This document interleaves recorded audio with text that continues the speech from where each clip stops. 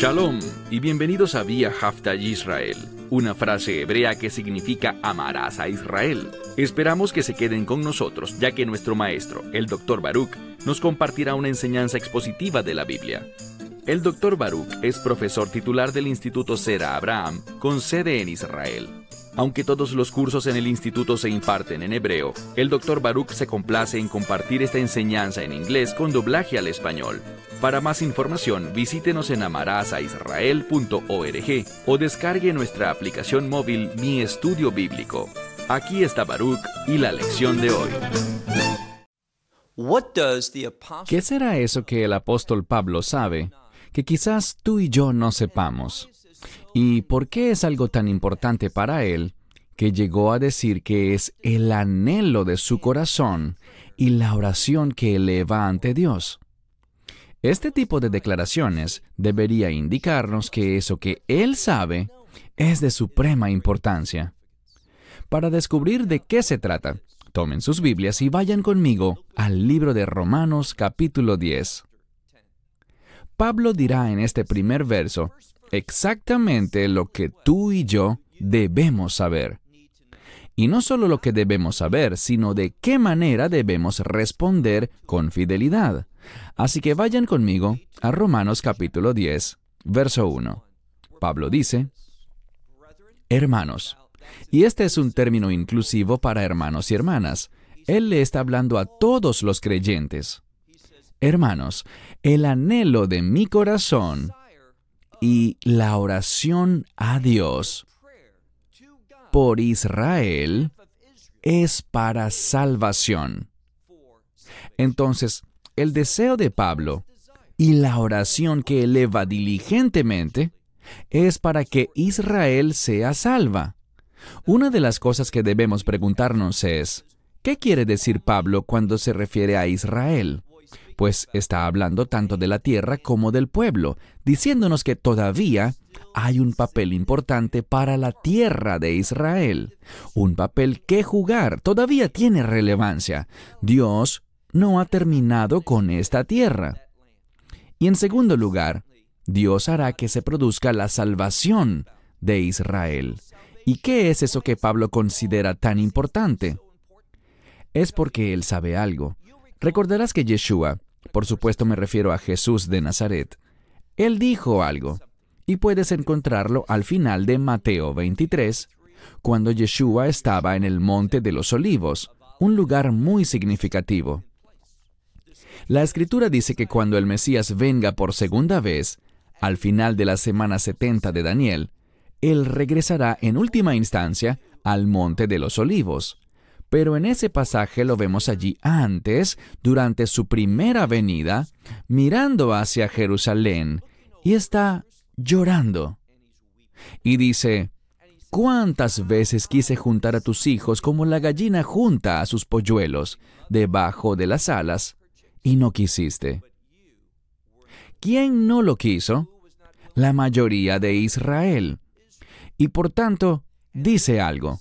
Dice, no vendré de nuevo, es decir, para su segunda venida, hasta que ustedes digan, hablándole al pueblo judío, Baruch haba beshem Adonai, es decir, bendito es aquel que viene en el nombre del Señor. Esto es algo en lo cual no hay desacuerdo entre los eruditos. Esta declaración, bendito es aquel que viene en el nombre del Señor, es un llamado, una petición, un clamor en oración a Dios por el Mesías. Bien, tiene que haber un cambio espiritual en el pueblo judío para que ellos puedan elevar esa oración. Cuando esa oración se haga, bendito el que viene en el nombre del Señor, el Mesías regresará y él destruirá a los enemigos de Dios, aquellos que subirán a Jerusalén para la batalla. Él librará al pueblo judío físicamente, y la Escritura dice que cuando ellos miren al que fue traspasado, lo reconocerán.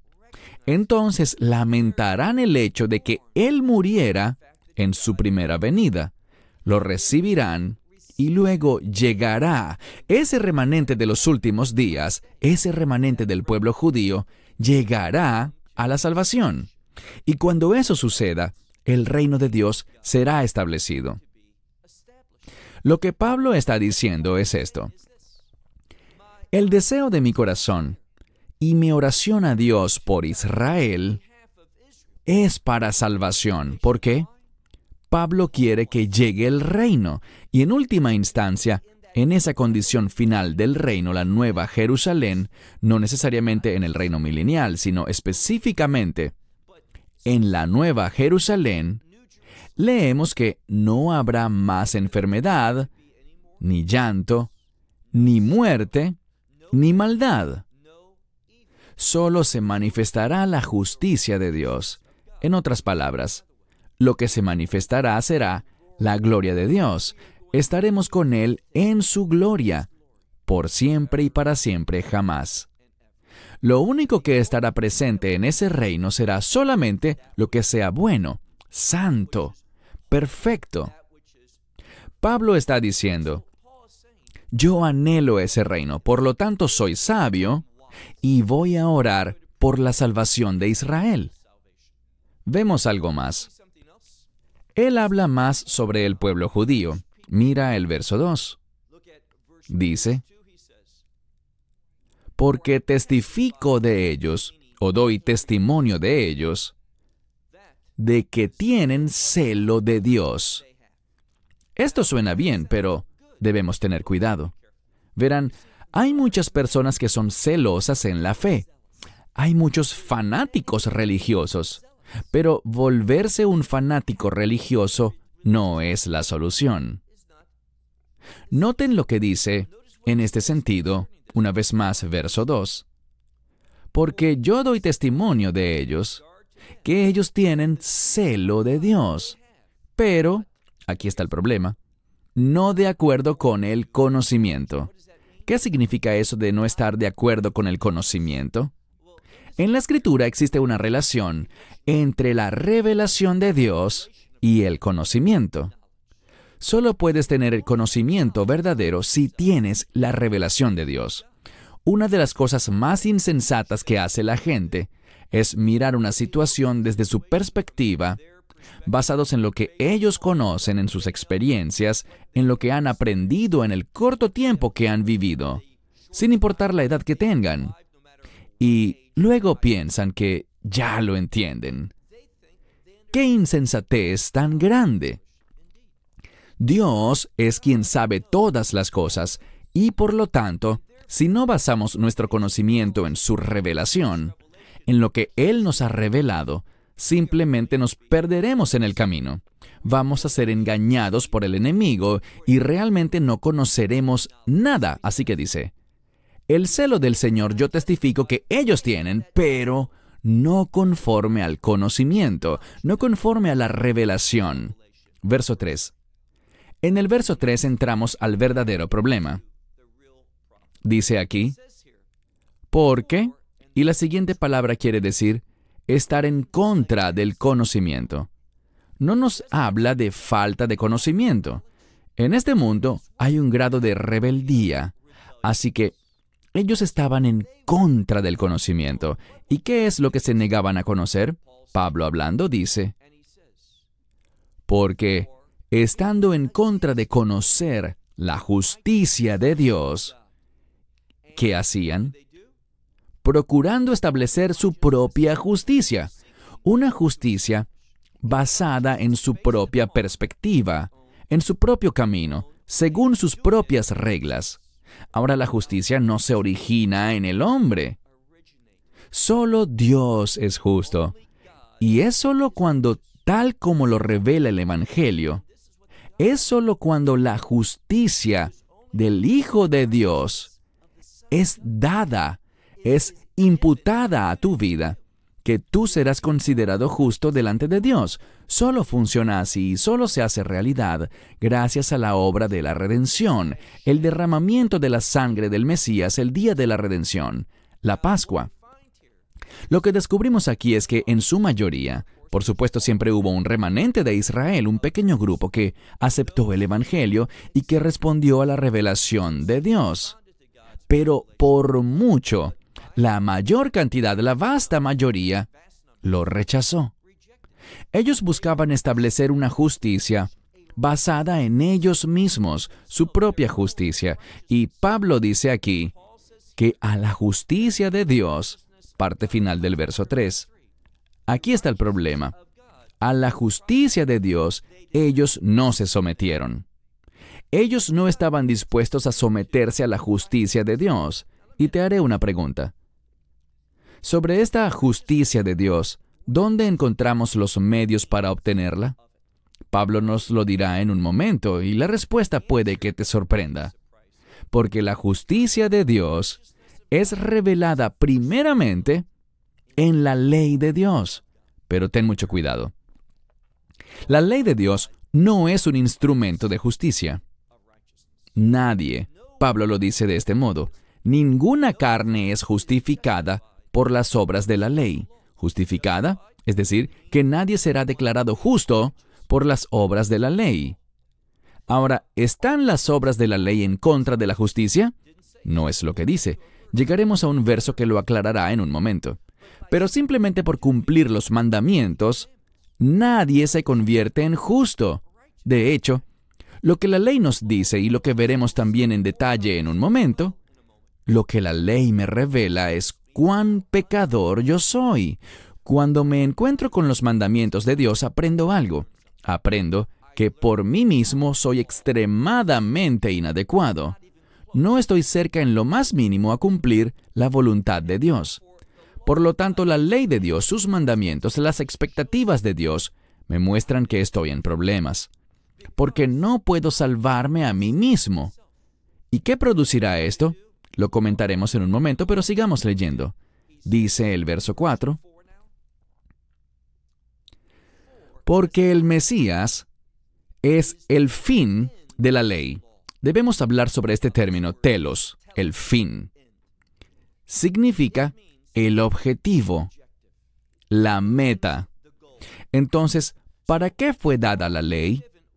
Bien, aprendemos de Abraham el camino a la justicia.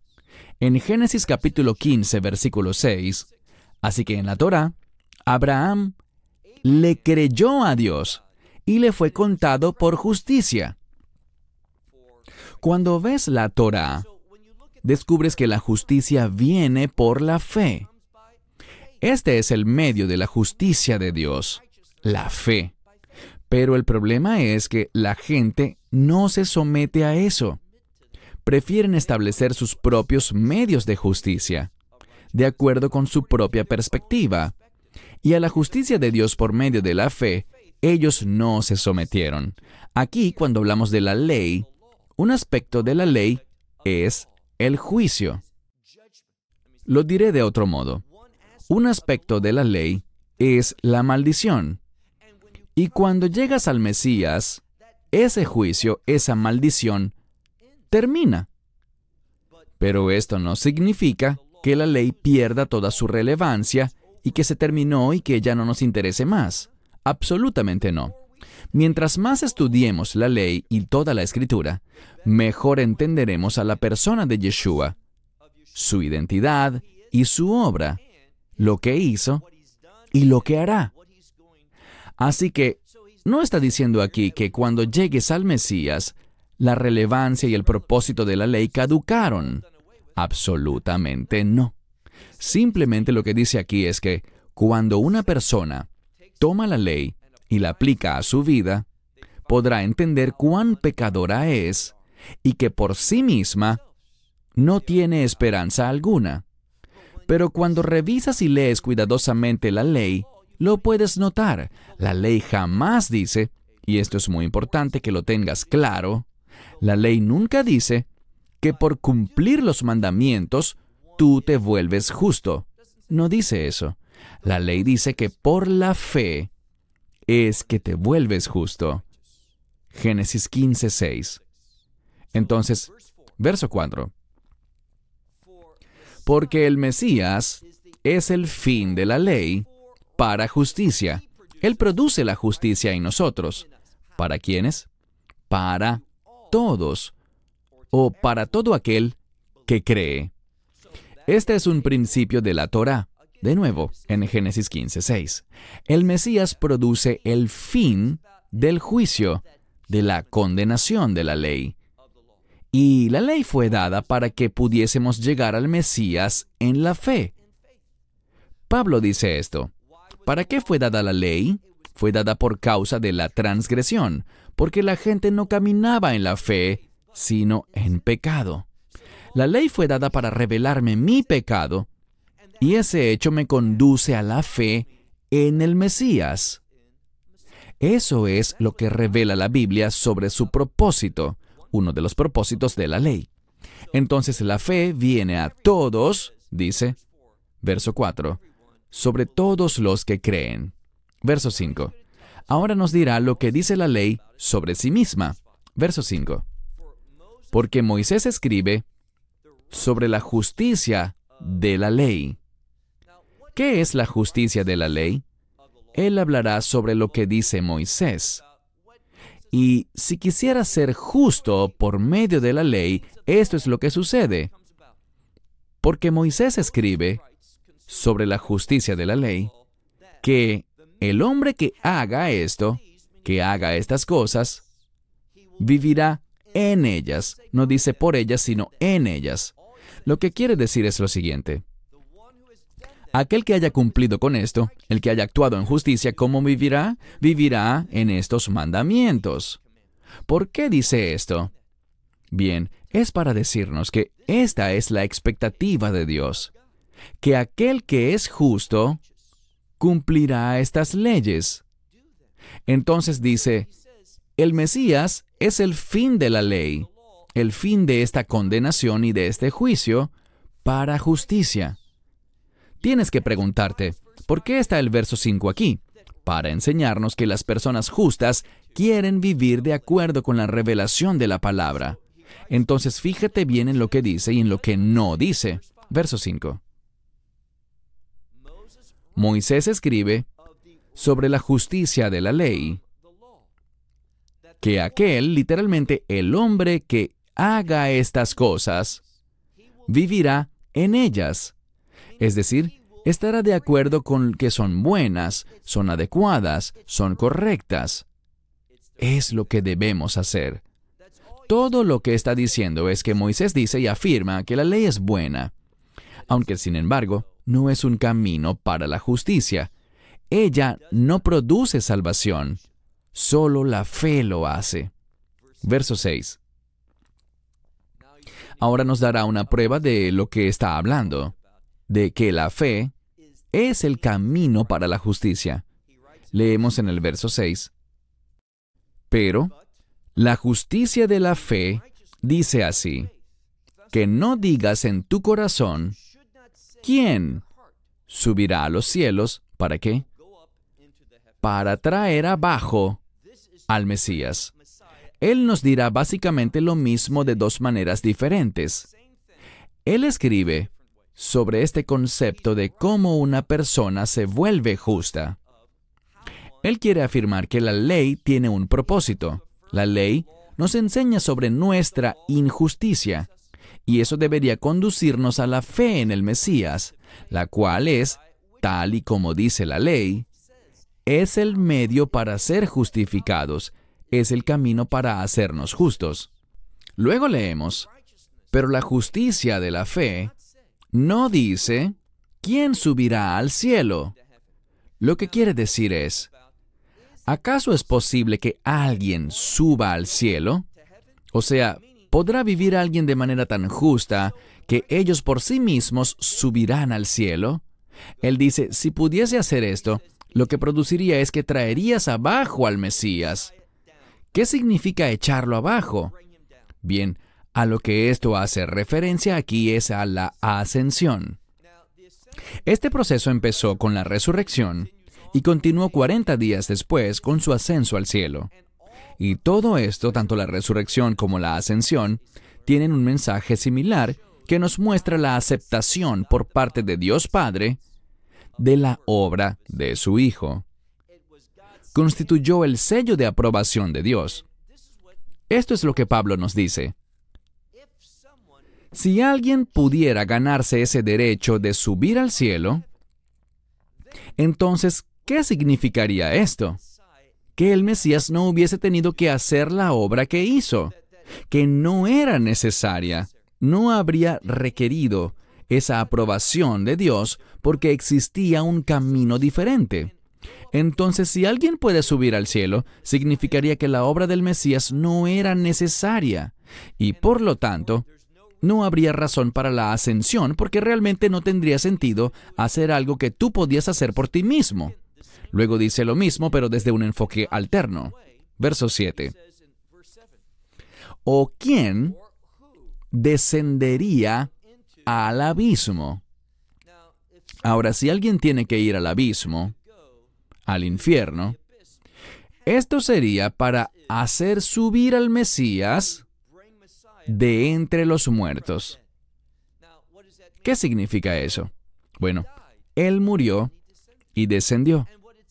Lo que dice aquí es esto.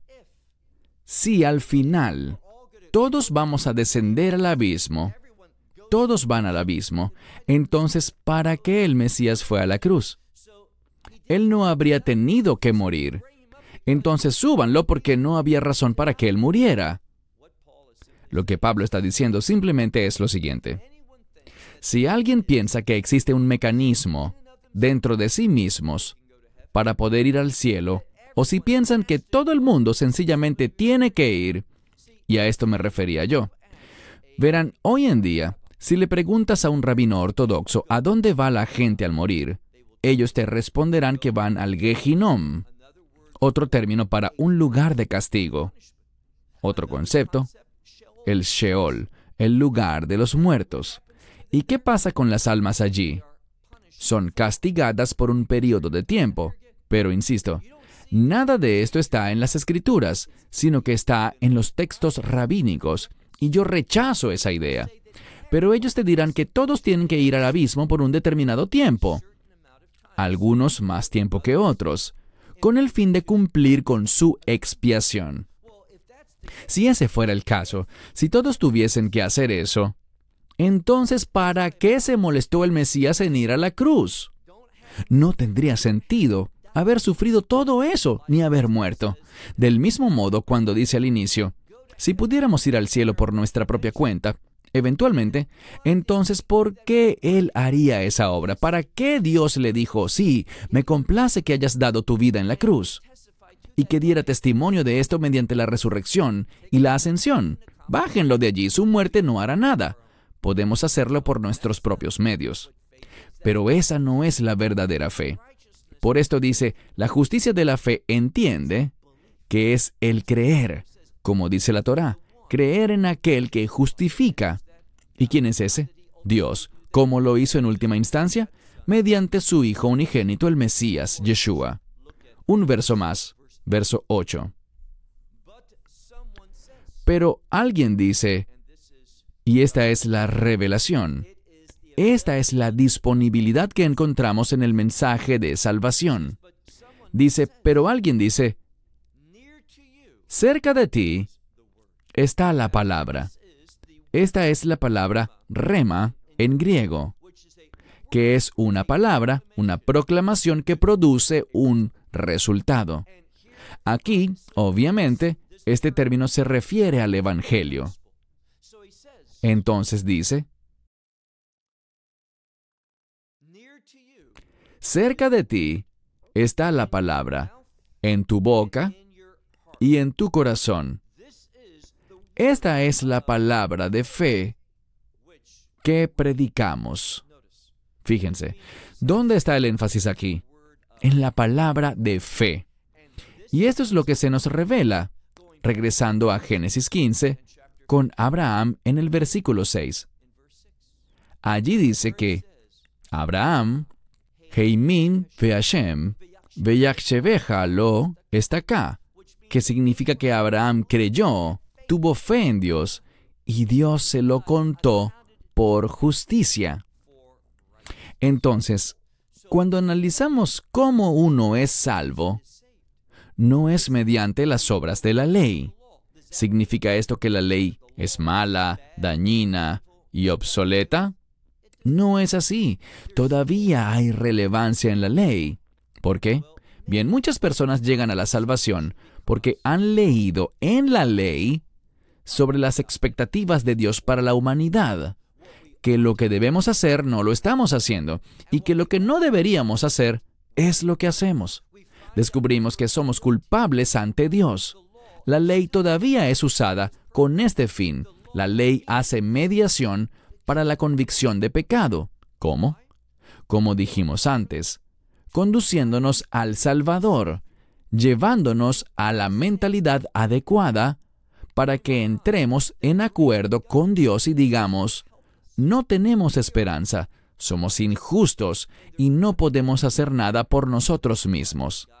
Por esto es que Dios el Padre envió a su Hijo al mundo, para que Él pudiera pagar el precio en nuestro lugar. Y Dios dio testimonio de que este mensaje es perfecto, al levantar a su Hijo de entre los muertos y darle la bienvenida de vuelta a los cielos con la ascensión. No hay otro medio. Si hubiese otro camino para llegar al cielo, aparte del Evangelio, entonces Pablo nos está diciendo que Yeshua no habría tenido que morir. Sáquenlo de entre los muertos, su muerte no valió nada. Pero esa no es la verdad. Su muerte, entregar su vida, lo cumplió todo. Ella produjo la redención eterna. Ella produjo la salvación. Donde empezamos más temprano fue aquí, el pueblo de Israel. Ese remanente, en los últimos días, ese tercio que sobrevivirá para presenciar la segunda venida, ellos lo mirarán a Él, a aquel que fue traspasado, y confesarán que Él es el Redentor, y lo invitarán a su vida, creyendo en lo que Él hizo, confesando sus pecados y entendiendo que Él murió, pero que también ha sido resucitado de entre los muertos, y que en ese momento estará regresando para cumplir su promesa de reino. Mientras más entendamos el significado de Israel, más entenderemos los propósitos y planes para establecer ese reino.